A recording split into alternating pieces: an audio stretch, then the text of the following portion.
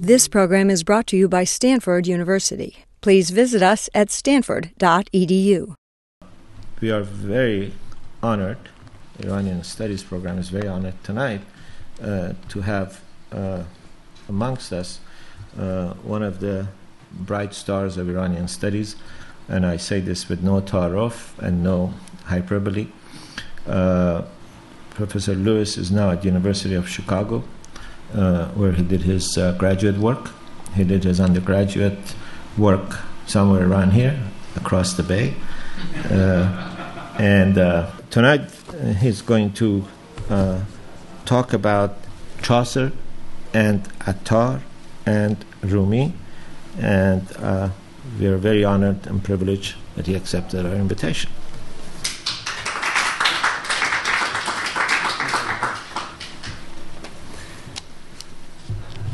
Thank you very much for that very kind introduction. I hope it won't be a disappointment what you see after that, and thank you for coming this evening. I am quite excited to be here, not only because the other end of the bay used to be a haunt of mine, but because there is an interest and a growing program here in Iranian studies, which is very gratifying to see. And Professor Milani and Hamid and Christina Moghadam program here are doing great things. So I'm very honored and grateful to be here to talk to you tonight about Chaucer's Pious Queen and a Persian in a Pear Tree. So this paper deals with Persian and Arabic analogs for material that subsequently appears in Chaucer's Canterbury Tales and Boccaccio's Decameron. These tales are, in essence, the same or strongly similar without one of them being the source of the other necessarily. I am approaching the topic as a Persianist, but these earlier analogs should also prove of interest to European medievalists and may possibly reorient us somewhat in thinking about the provenance of sources for two rather famous tales that occur in Europe in a whole host of versions, the most notable being those of Boccaccio and Chaucer. One of these tales is a fabliau about a wife cuckolding her husband, quite literally under his very eyes, and talking her way out of it. And the other is about the transformative and salvific power of female chastity, a faithful wife persecuted for her beauty. I hope to contribute with this in some small way to the effort to recover the cultural currents that carried the flotsam and jetsam on the sea of story from one end of the Mediterranean to the other. That Arabic works of science and philosophy were translated to European languages during the medieval period is a well-established fact. The extent to which literary texts and performance practices of the Islamicate world may have influenced troubadour poetry, inspired the popularity of the frame tale structure in Europe, or provided a model for particular tales or tale types in Europe remains in dispute. In some scattered cases, such as Barlam wa Budasif or Kalila wa Demna, the fables of Bidpai, the transmission history from one language to the next can be documented and traced. The languages being implicated in this process may include Sanskrit, Middle Persian, Syriac, Arabic, Greek, Hebrew, Georgian, etc. And indeed, it seems quite reasonable to assume that along with foodstuffs, textiles, other goods, and slaves, stories were also traded back and forth in the Mediterranean ecumen, and that the increased contact brought about by the Crusades, as well as efforts to translate scientific and philosophic texts in Andalusia, Sicily, and elsewhere, would also have encouraged literary exchange. However, corroborating evidence that proves or establishes precise avenues of transmission for story analogs is typically lacking, and since we cannot exclude the possibility of polygenesis when similar archetypes or themes are noted in chronologically proximate European and Middle Eastern versions, arguments about influence often remain at the level of circumstantial inference and conjecture. The two tales I wish to submit as evidence for your consideration tonight are, first, the chaste woman or persecuted empress tale type, famously epitomized by the Constance or Constance legend, which Chaucer retells in the last decade of the 14th century in his Man of Law's tale in the Canterbury Tales. Chaucer's immediate sources for his Constance tale are seen to be in Nicholas Trivett's Anglo-Norman Chronicle and John Gower's Confessio Amantis, though there are also earlier versions in Latin. There are two close and earlier analogues for this in Islamicate literatures: a Persian rendition of the basic tale, though in another setting, which occurs in Fariduddin Attar's mystical Masnavi, the Elahi-Nameh, written in the 12th century in Nishapur in eastern Iran. Heshmat Muayyad has traced the source for the story in question by Attar to an Arabic compendium of Shiite law, Al-Furu' min al-Kafi, written by Al-Kulaini in the 10th century in Ray, in central Persia. However, the analogic relationship between the Islamicate recitations of the tale and the European versions has not previously been noticed and does not occur in Robert Correali's new and revised edition of Sources and Analogues for Chaucer. The second tale is the pear tree episode, which occurs at the end of Chaucer's Merchant's Tale and is also known in an earlier, though somewhat different version, appearing in Boccaccio's Decameron, as well as in still earlier Latin versions. The Islamicate versions of this tale, one in Persian by Jalaluddin Rumi and an earlier one in Arabic by Ibn al-Jawzi, which exhibit respectively gender and botanical variation but are in essence the same tale, were briefly noted as long ago as the 1880s, but the relationship between the European and Islamicate versions have never been explored. For the pear tree tale of deceit, we have two famous European versions. You may see a picture of this pear tree here, taken from a manuscript illumination painted by Flemish artists between 1430 and 1440 to illustrate the French translation of the Decameron, which Boccaccio was composing around 1350 to 1352, though it is set in 1348 during the Black Plague. Incidentally, John Payne of the Omar Khayyam Society and translator of the Arabian Nights and of Hafez produced a translation of the Decameron in 1886, which may in part account for the pear tree analog in Rumi having been noticed by Clouston back in the 19th century. A later pear tree episode in Middle English, dating from the 1390s, is told by the merchant in Chaucer's Canterbury Tales. The pear tree episode is presented as an exploration of the gender wars. More precisely, it describes the wiles of wives.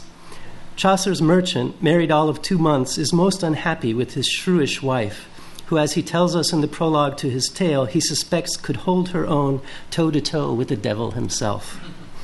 "I have a wife, the worste that may be, for though the fiend to hear I coupled were, she will him overmak, I dar well swear."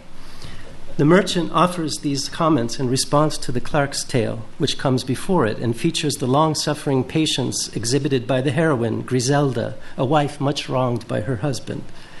The clerk concludes from it that wives should not be meek and humble before the husbands, as was Griselda, but should, in imagery that seems to connect strong women with the Orient, noisily clap their tongues to defend themselves from offense, and to be as strong as camels and as aggressive as tigers in so doing.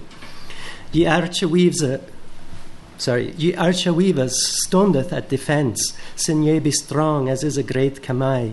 Ne suffereth not that men you do offense, and sklindra weaves feeble as in bataille, beth egra as is a tigre yond in Ind, aye clappeth as a mila iyo consai. The merchant's tale actually blames the silly old husband, January, a knight from Lombardy who has been a confirmed bachelor playboy all of his life, but decides to take a wife at age 60 for all sorts of pious and practical reasons about which he waxes quite rapturously, before insisting, however, that his bride must be under 20. The young wife he winds up selecting is marrying into ease, but on their wedding night she finds him somewhat less than attractive and somewhat less vigorous, despite various aphrodisiacs, than she had expected. She is, however, dutiful and remains with January, who has a favorite enclosed garden which he keeps locked up. He delights in taking his young bride there to amorously disport. January's manservant, Damian, has fallen in love at first sight with May and fallen ill in his pining for her. January inadvertently paves the way for Damian's suit by sending May to look in on him. He gives her the love letter he wears around his neck, and she reads it that night in the privy and throws it away. She remains dutiful to her husband, from whom she also stands to gain a sizable inheritance, but out of pity she resolves to satisfy Damian one day. Later, January goes blind and becomes insanely jealous, never letting go of May's hand. She copies the garden key and by exchange of letters has Damian enter the garden to meet her there.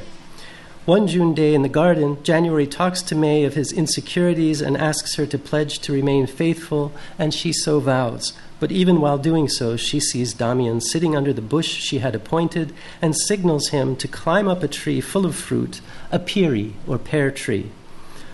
Pluto, the king of the fairies, is watching all this from on high and tells his wife, Proserpine, that he will restore January's sight so that he will see his wife's cuckolding deceit and his own servant's treachery. But Proserpine vows to give May the wit to answer her husband back on behalf of all womankind.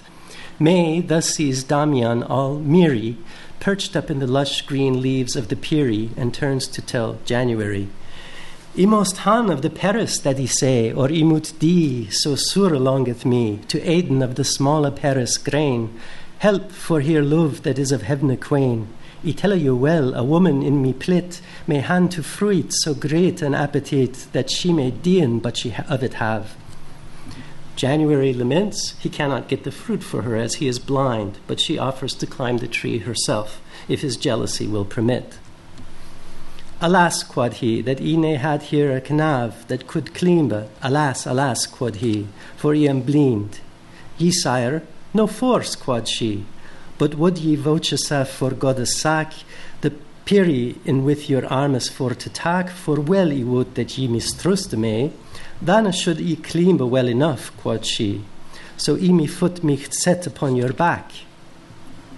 So, climbing on his back, she goes ascending into the tree, assisted by her husband, whereon, and I will here repeat Chaucer's warning lines, that what you are about to hear is an INSEE 17 presentation, but cannot be glossed over. Laddies, I pray you that ye be not ruth, I cannot glose, I am a rude man, and suddenly anon this Damian gan pulling up the smoke, and in he throng. Pluto here restores January's sight and made him see as well as ever he micht. Naturally, the first thing he looks for is his beloved wife, whereon he casts his two eyes up at the tree, and saw that Damian his wife had dressed in swich manner it may not been expressed, but if he woulde spake uncourteously, and up he af a roaring and a cry, a cry, as doth the mother when the child shall die. Out, help, alas, harrow, he gan to cry, O strong lady Stura, what dost thou? Proserpine gives May the quick wit to reply. And she answered, Sire, what aileth you? Have patience and reason in your mind. I have you help on both your eye and blind. She explains that she had been told that she could cure January's blindness by following a certain medicinal regimen of struggle with a man on a tree, and has done this with full good intent. January, not yet taken in, replies to this. Struggle, quod he, yea, algate in it went. God gave you both on Shamus death to dien. He swived thee, he saw it with mine e'en. May counters that her medicine must be false, for if he could see properly, he would not have said such things to her. His sight must still be damaged. Ye han some glimpsing, and no perfect sicht. He protests in the following lines, I say, quod he, as well as every micht. Thanked be God, alhamdulillah, with both mine e'en twa, and be me truth, me thocht he did thee so. The thanks I get, she protests to him, and begins to apologize, and he begins to apologize, saying for her to come down and swear. But be me father soul, I wind han saying how that this Damian had by thee lain, and that the smoke had lain upon his breast. She replies that a man has blurry vision when he first wakes up from sleep, and so must it be with a man just returning from long blindness. Your sight will settle down all right in a couple days, but until then you might see some strange things.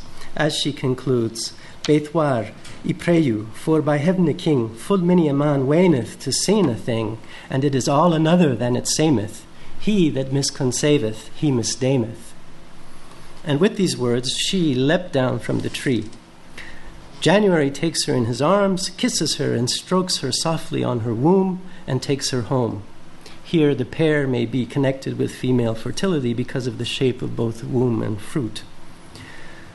Now let us turn to our Persian in the pear tree, which tale occurs in what is perhaps the most widely read poem in the Persianate cultural sphere from Bosnia to Bengal, the Masnavi of Jalaluddin Rumi. It also appears in a version told in Arabic prose by Ibn al-Jawzi of Baghdad in his collection of anecdotes called The Book of the Intelligent, Kitab al-Azkiya. Rumi's version of the pear tree used to deceive and cuckold a husband comes from Book 4 of the 6 books of Rumi's Masnavi. We know that Book 2 was begun in 1263 to 64 after a hiatus at 2 full years following the completion of Book 1. The hagiographical accounts calculate that this would place the Book 1's composition sometime in about 1262. Book 4 has to have been completed, therefore, between 1264 and Rumi's death in 1273. If each book, on average, about 4,500 lines, took, let's say, 1 year to complete, Book 4 would date to sometime around the years 1266 to 1267. However, Rumi had perhaps thought of including this story before in Book 1, since lines 2363 to 64 of Book 1 say, "On the top of the wild pear tree you see such things. Come down from that so that your suppositions will not remain. When you turn around and make yourself all dizzy, you'll see the room spin around and it's just you who spins. Ze sar amrud bon bini chonan ze an furud ata namanad an goman. Chun to bargardi o sargashte shavi khane ra gardande bini o an toi." Perhaps the joke has been orally told on the night this part of the text was recited and recorded in Book 1, but omitted later because it was initially thought too bawdy for inclusion. Most of the bawdy tales in the Masnavi actually occur in Book 4, along with most of the fabliaux. More likely, its original place has been moved, as is the case with the tale sequences in Chaucer's Canterbury Tales, or the lines were inserted into the text here as a final corrected copy of the text was being prepared after a draft of all the books had been completed. In any case, it is a story that has some enduring importance, it would seem, for Rumi. At any rate, Rumi's telling predates Boccaccio's version by at least 80 years. Written in Anatolia in an ethnically and religiously diverse society of Turks, Greeks, Armenians, Arabs, and Persians at the Seljuk capital at Konya, a Sunni Muslim government, though many of the Greeks remained Christian, many of the Turks were as not yet completely Islamicized, and Mongol power was exercising influence. Rumi tells the story proper in 14 lines of Ramal meter verse, 22 syllables per line, preceded in the text by a heading consisting of a prose summary of the story along with its moral. He then elaborates that moral in verse, giving a spiritual meaning to the fabliaux and urging the reader toward the celestial tree that reveals true vision. In 1888, W.A. Clouston already noted in brief this pear tree tale in Rumi as an analog to that of January, May, and Damian in Chaucer's The Merchant's Tale. Clouston did not, however, succeed in drawing much attention to this startling analog, in part because of his marginal inclusion of the example from Rumi, and in part because he was more interested in later Islamicate versions of the tale, which he mistook as direct evidence of its original source. These later Persian texts attesting the tale include the Bahar-e Danesh, or Ocean of Knowledge, by Inayatullah Kanbu of Delhi, who died in 1671. The Bahar-e Danesh version sets the tale in India, with a Brahmin in the role of lover, and Clouston supposed India to be the tale's birthplace.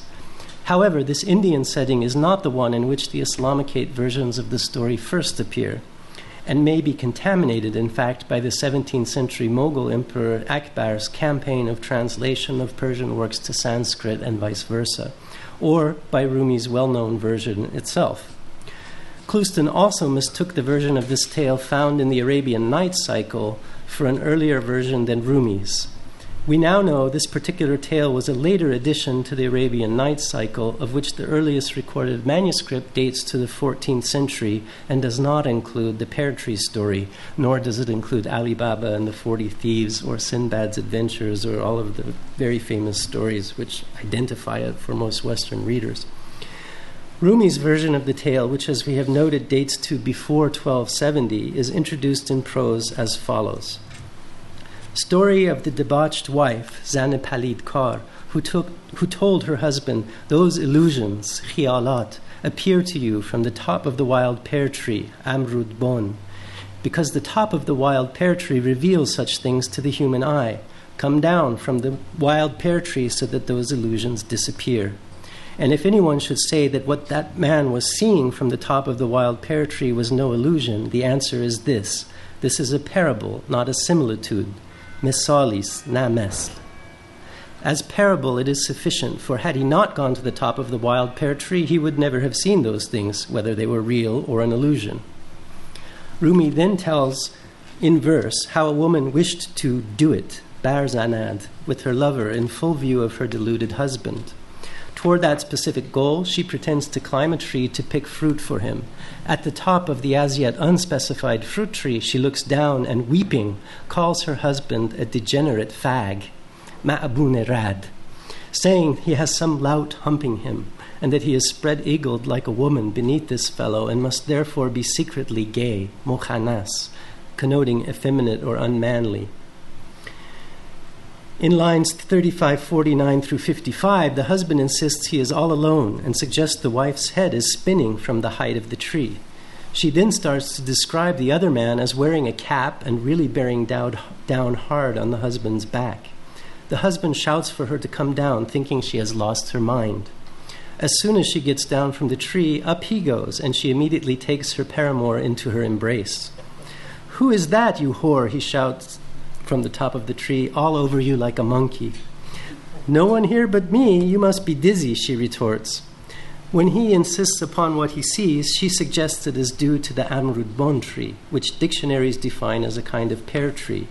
It is difficult to botanically tell precisely what fruit tree Rumi has in mind, for it is not the common Persian word for a pear, golabi, though there is an item of foodstuffs specified from the Achaemenid era in the Persepolis fortification tablets that may well be the same word, amrud, whether or not the same species is intended.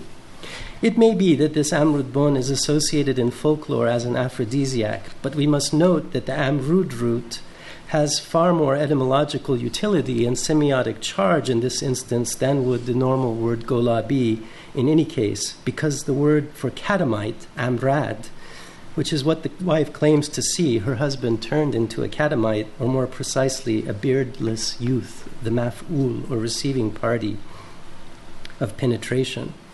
The wife explains, "You cuckold, Galtaban, I too misperceived, kaj hamididam," while in the tree, and tells him to come down. Rumi now tells the reader not to think this fablio is merely funny, although one has the sense that the reason that he tells the tale in the first place is probably because it's funny. However, he never lets you rest just with funniness. It's also instructive. Do not think of the actual pear tree, but of the pear tree of existence, atop which our ego deceives us, makes us squint and see awry. Come down from selfishness, hastiomani, and you will see straight and speak aright. Rumi continues on to say that if you are humble, God grants true vision, which after all even Muhammad had to pray for. And then the pear tree will become to you a tree of Moses, not Amrud Bon, but transformed by God's command, be, ambre kon, into a burning bush. Now you may see by divine alchemy the true tree mentioned in the Quran as having firm root its branches in the heavens. This pointing of Rumi's version of the pear tree tale with its moral bears a remarkable similarity to the moral drawn by May in the Merchant's Tale. He that misconceveth, he misdameth. The existence of an earlier Arabic version of Rumi's pear tree fablio, dating probably to the years between 1170 and 1194, is attested in the work of Ibn al-Jawzi, an author at least some of whose work was well known to Rumi. Ibn al-Jawzi was a Hanbali jurist from Baghdad, born there in about 1118 and died in 1201, a prolific author who is credited with between 200 to 1,001 works, about 24 of which have survived. Though a religious scholar and preacher opposed to religious traditions and beliefs not based upon scripture and the practice of the Prophet, he did nevertheless incline towards Sufism as well as belles lettres. And he tells a version of the cuckolding fruit tree in his Kitab al-Azkiya, Book of the Intelligent, which recounts anecdotes of a mostly amusing nature, structured like religious traditions or hadith, giving an isnad or chain of transmission. For this particular story, however, Ibn al-Jawzi seems unable to trace the origin, signaling only that it is not original to him by the phrase "balaghana," it has reached us, or been conveyed to us. In his version, told in a prose paragraph, a woman had a lover who demanded that she devise a stratagem by which he might, to use a Chaucerian phrase, swive her, for the equally blunt Arabic term ata'aki, in the husband's very presence. Failing to do this, the lover will never speak to the woman again. She promises to do so and arranges for it to take place at the date palm in their yard. She tells the husband she wants to climb and pick some dates, and then looks down on him and accuses him of copulating with another woman, and in the very presence of his own wife. The husband swore he was all alone, but upon coming down from the tree, the wife continues to quarrel with him. He finally threatens to divorce her if she does not believe him to be alone, and in the end decides to climb the tree himself. As you can guess, she calls her companion, who gets down to business with her. The husband takes notice, ittala'a, and immediately forgives the wife, realizing she had been deceived by the strange view afforded from the tree. For whoever climbs this palm tree sees the like of what you saw. Kullu man yas'adu hadhihi al-nakhla yara mithla ma ra'ayti. This anecdote comes in the chapter mention of those who have outsmarted others through their intellect to get what they want, but probably stems from the wiles of women traditions and literature.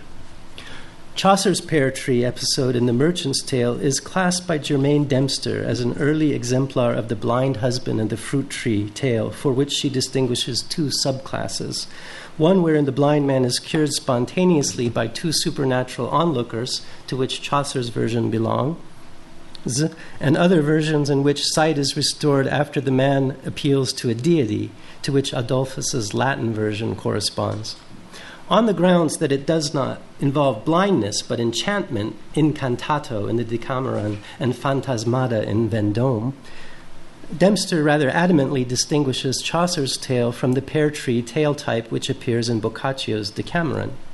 Furnival, Bloch, and Clouston had made no such distinction, and in fact Clouston had speculated that the 12th century Latin text of the poem Commedia Lydiae of Mathieu de Vendôme, who was born in 1130, may have been a common source for both Chaucer and Boccaccio, adding, however, that the folk tale version must have existed and circulated independent of the text.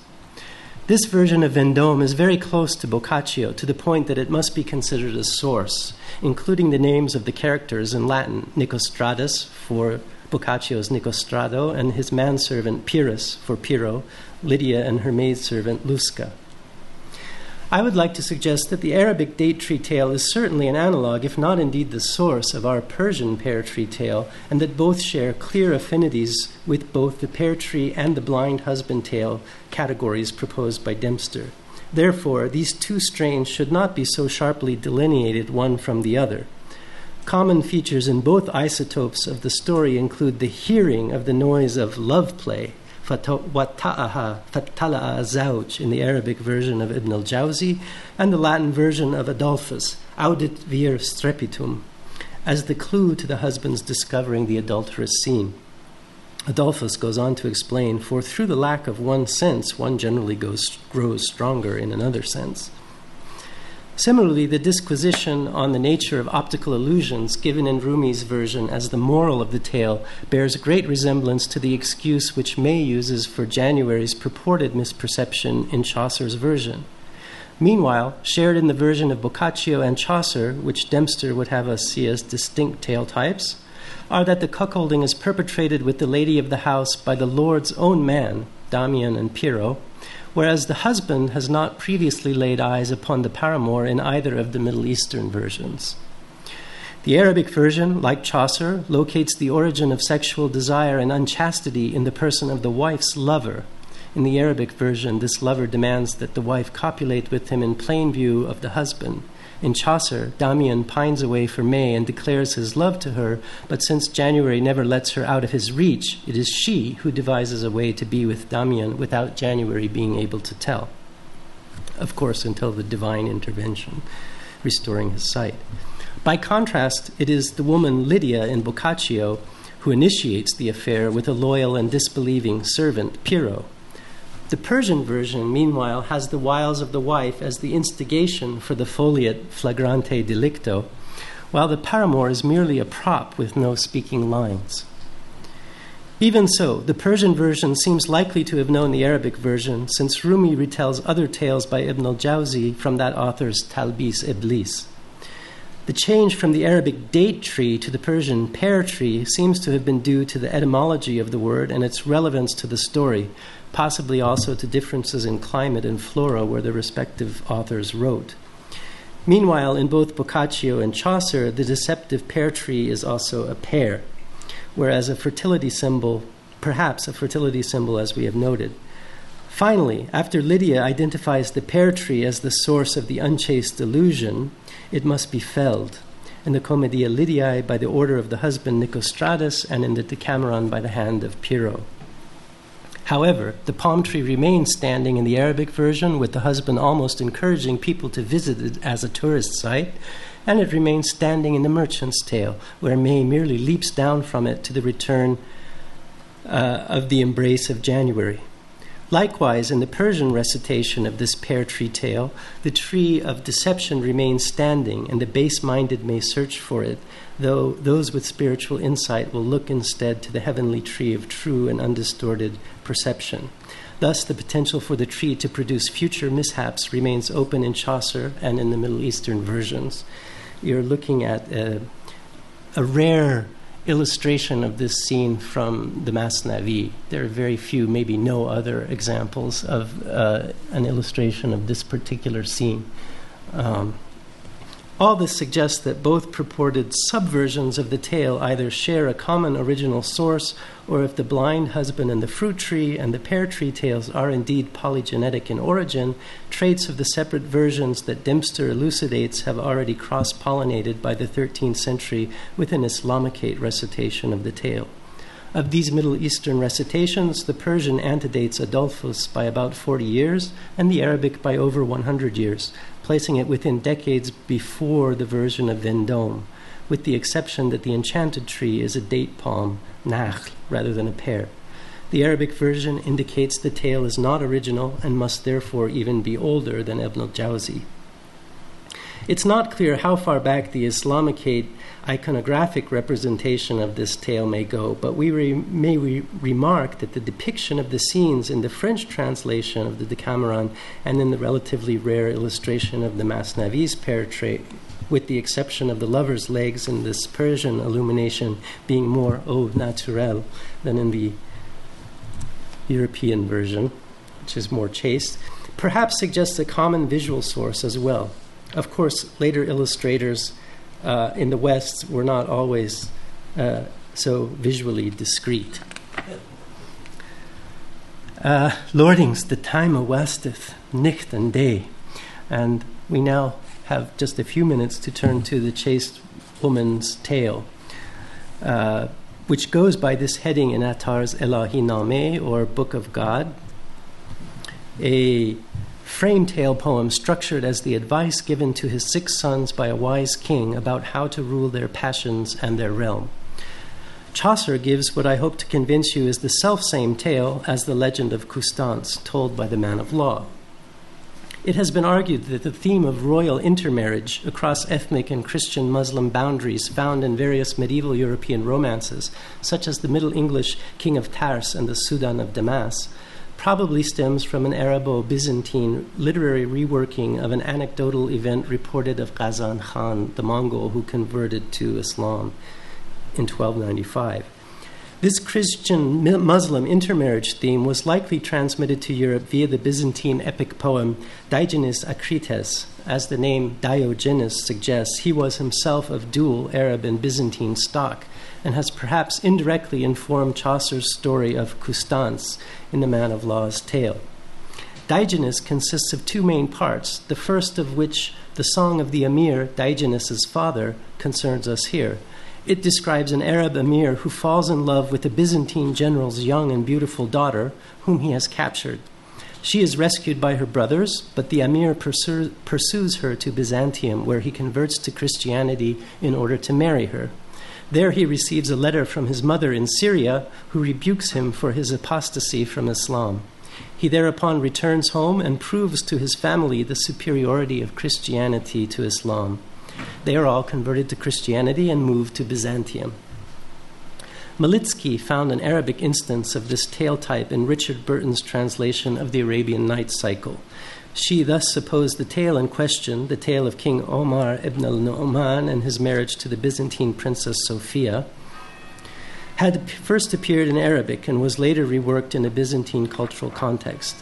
Unfortunately, this particular tale does not appear in the earliest manuscript of Alf Layla wa Layla, a Syrian manuscript of the 14th century preserved in the Bibliothèque Nationale in Paris, and is probably not attested prior to even the 18th and 19th century Arabic manuscripts of the night cycle, by which time, incidentally, the Arabic versions were already contaminated by back translations from the French and English versions. Though we cannot exclude the possibility that the Omar ibn al-Nu'man marriage tale may have circulated in an earlier oral version, it has not been documented in a written source that predates the composition of the medieval European romances which contain the Muslim-Christian intermarriage theme. We do, however, know of other versions of this intermarriage motif from Attar, most notably in the tale of Sheikh San'an from the Manteq-o-Ter, composed prior to 1187, or possibly even 1178, depending on which manuscript you recognize as authoritative in giving the date. This well-known tale features a respected Muslim sheikh becoming enamored of a Christian girl whom he follows into the heart of Christendom and for whose sake he undergoes much degradation and suffering before being restored to his native land and faith. Attar's source for this story may have been an anecdote related in the Tuhfat al-Muluk, ascribed to the famous Muhammad al-Ghazali, or may ultimately rely upon a hadith related by Abdurrahman bin al-Jawzi in Dham al-Hawa, on the authority of the son of Ahmad ibn Hanbal, who had heard it from the hadith scholar Abdul Razak San'ani, whence the name of the protagonist of the story, Sheikh San'an. This Christian-Muslim intermarriage motif circulated in both European and Arabo-Persian iterations, and in both cultural contexts it was obviously read as symbolic of Muslim-Christian relations, both religious and political. As such, we may hypothesize that cross-fertilization of the European and Arabic expressions of this intermarriage theme was likely at one or various points in the history of the tale type. Argi Ryu has pointed to the essential similarity of the intermarriage tales of the father in the epic of Diogenes Acrites and Attar's Sheikh San'an, arguing on this basis that while the two poems were not necessarily interdependent, they must have drawn upon a common reservoir of sources. It has been proposed that these common sources were likely of Islamicate expression, though this does not necessarily allow us to conclude that the source of all Christian-Muslim intermarriage or love affair is an Arabic or Persian tale or legendary elaboration of one particular historical event. First, tracing European versions of the tale to an Islamicate source would not exclude the possibility of even earlier Christian, Jewish, or Hellenistic iterations having influenced the Islamicate version. Furthermore, such intermarriages may have been a historical commonplace on the Islamic Christian frontiers, and or the theme may have functioned archetypally. If so, various authors who were unaware of any prior versions are likely to have independently depicted the uneasy interface between religions and civilizations in terms of intermarriage. But it's not this particular aspect that I wish to focus on here of intermarriage, but on the tribulations of Constance subsequent to the murder of her fiancé, which is all predicated on one of these intermarriages. Constance is sent by her father, the emperor in Rome, to marry the Sultan of Syria, who has fallen in love with the report of Constance. He hasn't actually seen her, and agrees to convert to Christianity in order to marry with her. So it begins with an intermarriage. But I want to focus on the suffering of Constance after the marriage does not take place. The tale of the long-suffering and chaste Constance, related by the man of law in the Canterbury Tales, probably dates to the years between 1388 and 1395, and bears a remarkable similarity in many of its particulars to the tribulations and sufferings of Marhumé in the Zan-e Parsa tale, the first story told by the king to his first son in the Elahi-Nameh composed by Attar, probably in the late 12th century. The chaste wife is sundered from her husband by different circumstances in these two tales, but both stories then subject her to a strikingly similar series of tribulations brought about by the lust which her beauty engenders in other men, yet ultimately she overcomes these through her righteousness and piety. The structural and thematic similarities of these two tales have not, to my knowledge, been previously remarked upon, though, as we shall see, they are indeed analogues of one another. Whether Attar's version may point us in the direction of a possible source for the European versions of the tale upon which Chaucer based his Constance remains to be seen. Both authors apparently modeled their tales on earlier versions. Attar's late 12th century version of the tale in Persian is preceded by and likely derives from a 10th century Arabic antecedent found in Al-Kulaini, as I've mentioned, while Chaucer knew the Constance tale directly from the English of John Gower and the French of Nicolas Trivet. The versions of Attar and Al-Kulaini nevertheless document that tokens of this tale type, which antedate most of the known European tokens, did circulate within the Islamicate world. It is thus possible that Attar and Chaucer's versions may descend, albeit through collateral lines, from a common story or cycle of folk stories. Reflecting on Chaucer's Constance and Attar's Marhumé as respective Christianate and Islamicate analogues of a chaste woman narrative may at least add to our general understanding of cultural interchange in the Mediterranean Sea, and perhaps also contribute to the construction of a fuller stemma of the transmission and diffusion of the chaste woman tale type. However, other more geographically remote examples of the theme of the chaste and long-suffering wife likewise exist. Sita in the Ramayana, for example, and this fact may encourage us to view the chaste wife as a Jungian archetype or as a polygenetic emblem of suffering feminine virtue that simply reflects the power imbalance inherent in patriarchal societies irrespective of their cultural and religious context.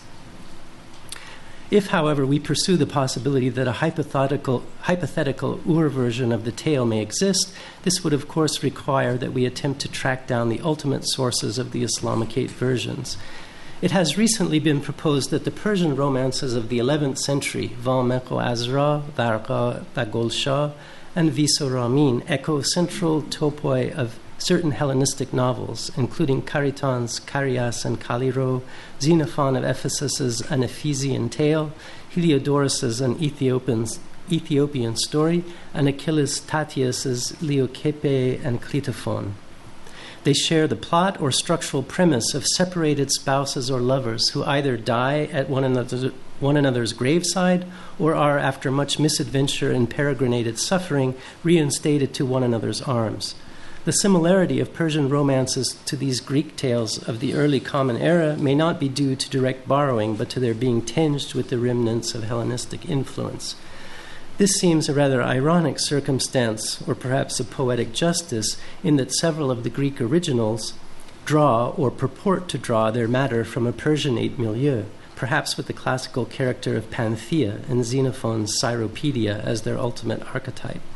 Davis points out that the story we will consider here, Attar's recitation of the chaste wife, may indeed reflect the lingering popularity of a type encountered in the Hellenistic novel. As we shall see below, it has additional or perhaps alternative and direct associations with Judaic material, possibly through the Islamic Israeliyat. I'm going to conclude this with setting forth of the crucial analogical features between Constance and Marhumé.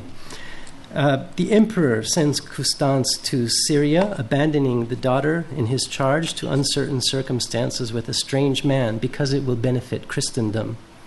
Marhume's husband leaves his wife in his brother's care for a journey to Mecca.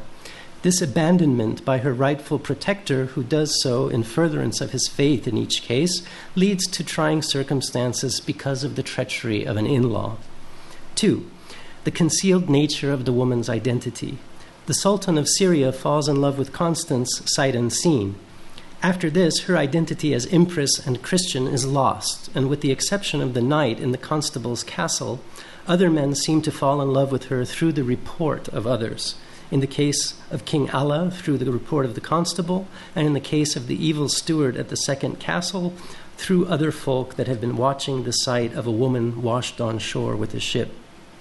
Back on land, Constance's aunt does not recognize her, and Allah her husband, has to stare at her before recognition comes upon his face, and even her own father does not at first recognize Constance either, though Allah does see her child, who reminds him of his deceased wife. Meanwhile, the brother-in-law of Marhume, and indeed the other men she comes in contact with, treat her well up to the point that they see her face, because she's normally veiled. Brother-in-law, Bedouin, hanging youth, merchant who buys her passengers aboard a ship. All of them, upon seeing her face, begin to lust after her. So she decides to change her appearance to that of a man. And so her victimizers, as well as her husband, do not recognize her initially when they are reunited with her at the end of the tale. Third, the framing for the murder of a loved one of the master in whose house the chaste woman dwells is common to both tales.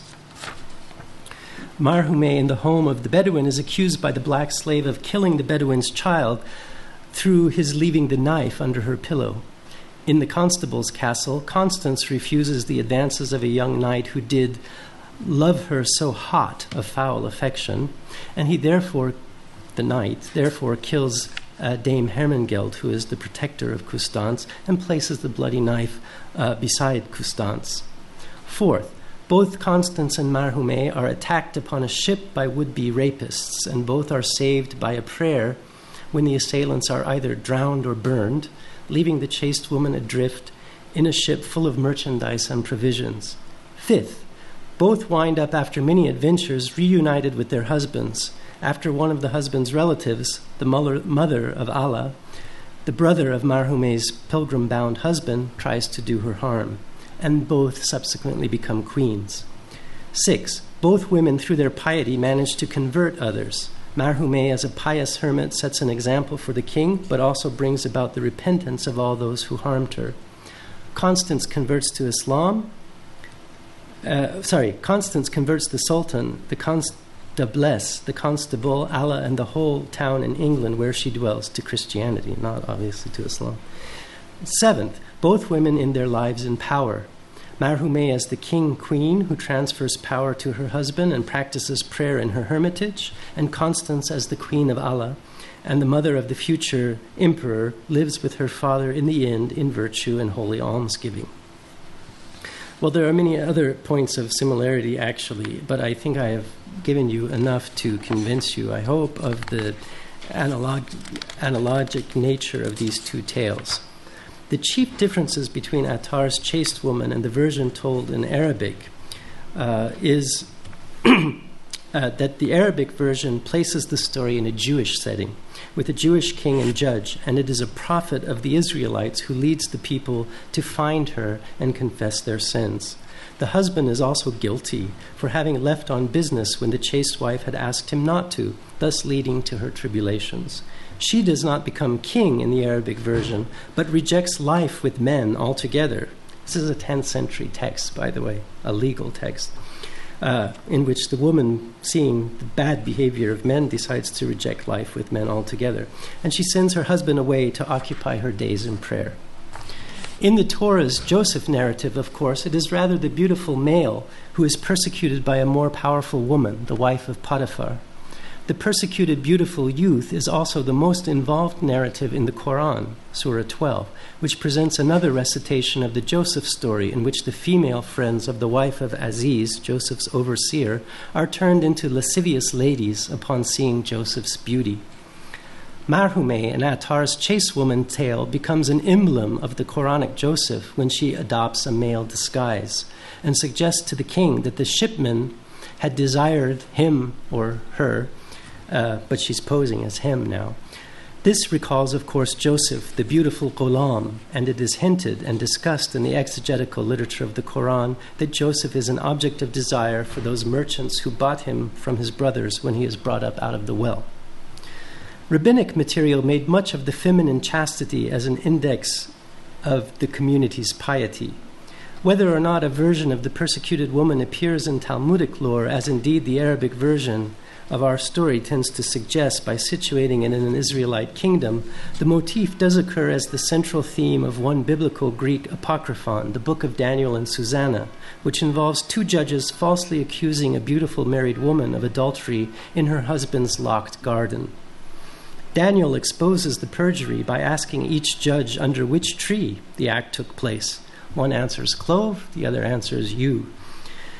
They may as well have answered date or pear tree, as in our first example, but even so, perhaps the Ur seed of the chaste woman tale is rabbinic.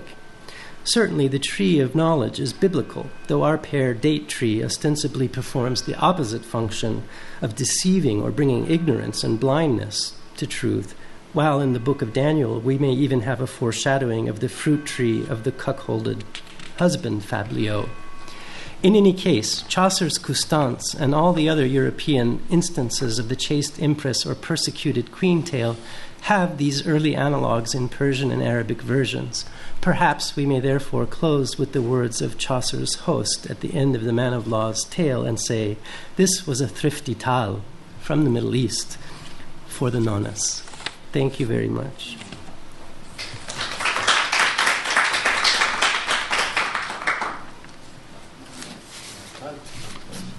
So, if anyone has questions, I will try to dodge them. I have a question.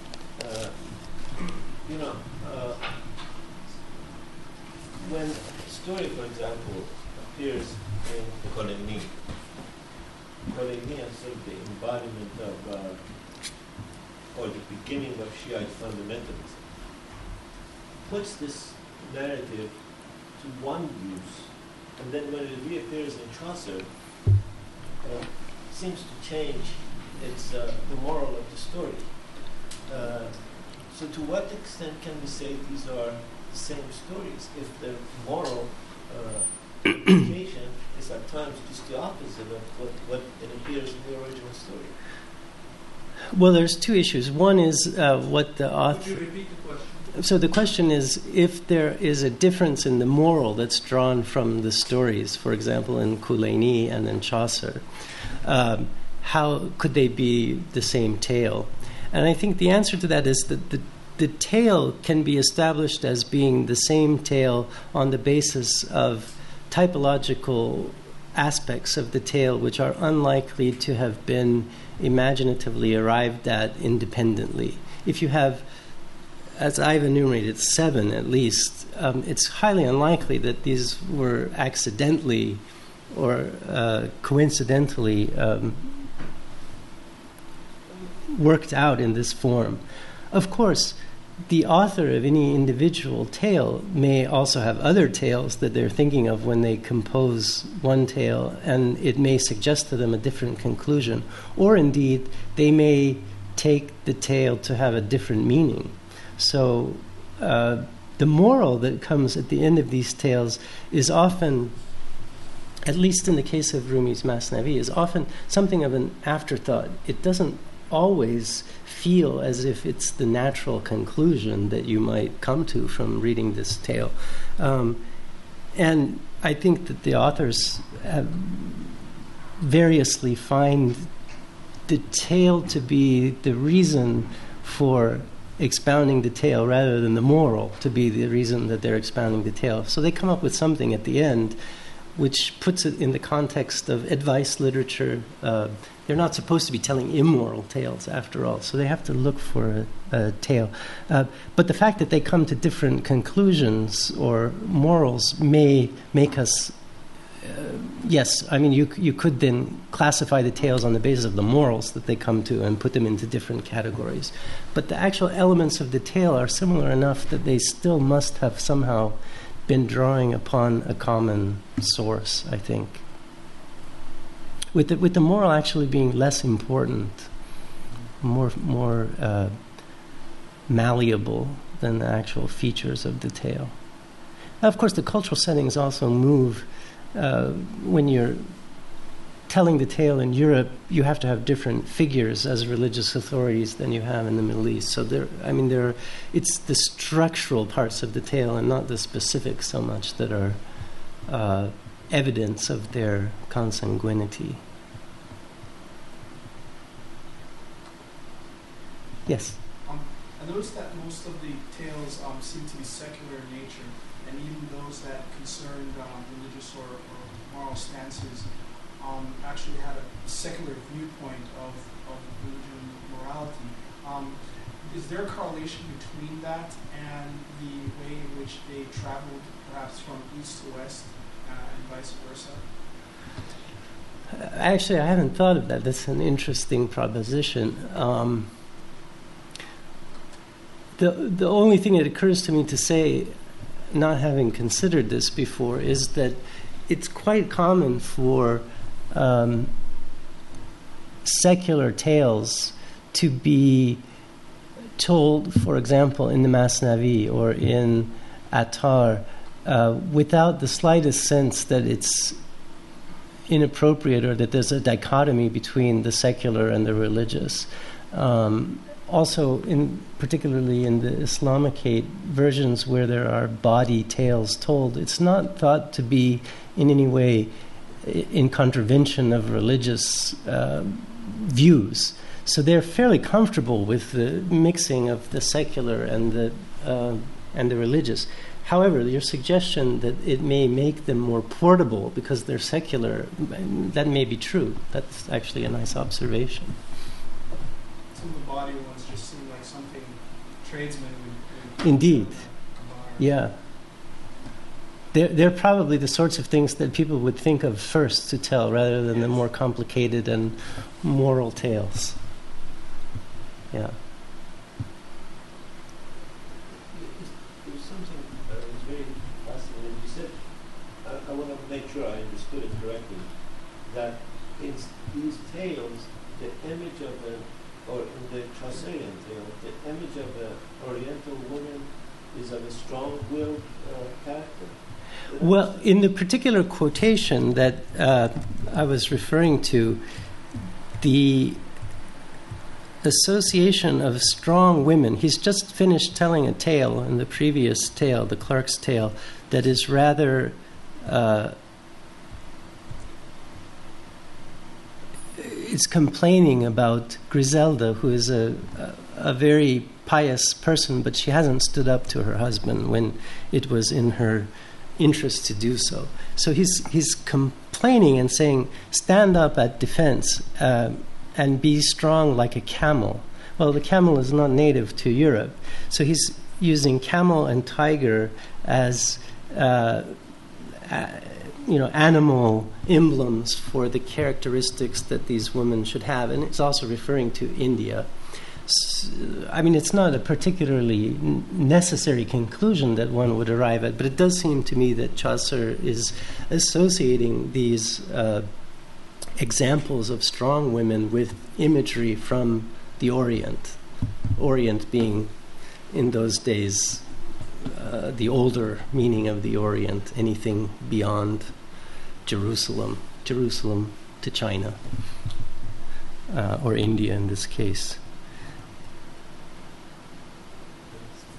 How some of the stories are also recycled in Shakespeare. Yes. Yeah, I mean, we've picked just a couple of the examples, but these things show up again and again and again and again in famous and not so famous European renditions. They're very persistent motifs and tale types in European literature. They must perform an important function for us because they're repeated over and over again in different guises. Is there any evidence about how they got from the east to the west, the ones that you think have a source there? This is such a difficult question to find because if they are transferred by merchants, there is not going to be any evidence, documentary evidence. And there is very rarely a case where somebody specifically says that they're taking this from a Middle Eastern source. The only case where we're really quite sure is in the Andalusian Muwashahat, or the Kharjas, where you have poems that are in Arabic with an Iberian Spanish refrain. And even there, Europeanists will contest whether that necessarily means that Arabic poetry was an influence on the troubadours or not. So it tends to be something that was a fairly contested question, depending upon which side of the national literary scene you were approaching it from. But the reason that it's still controversial is because there's almost never documentary evidence where you can conclusively say, well, this was translated from here, or this person has their source from Rumi, for example. But you do know which one of these books were available, for example, in translation, do you? None. None of these were available in translation. I think the first translation to a European language of Attar's Elahi Nameh, for example, was done in the 1970s. The earliest translation of Persian works to European languages to French were in the 16th century with Anwar Sohaili. And then the first book that was printed in Europe in Persian script was Sa'di's Golistan in the 17th century, and a translation from the 1640s. Sa'di became very popular in the 1600s and was translated to Dutch and German and English.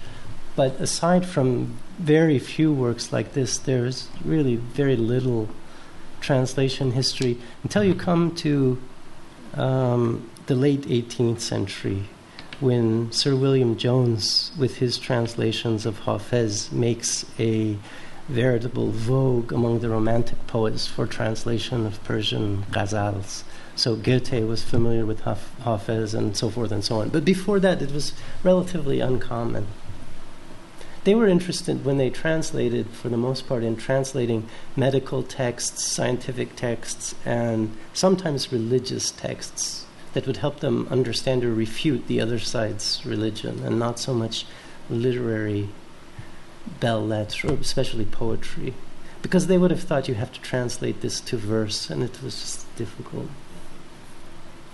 endeavor.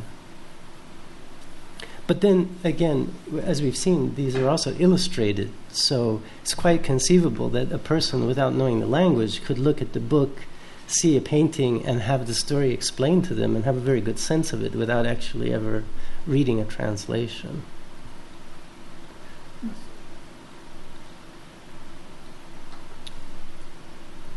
Okay, thank you very much.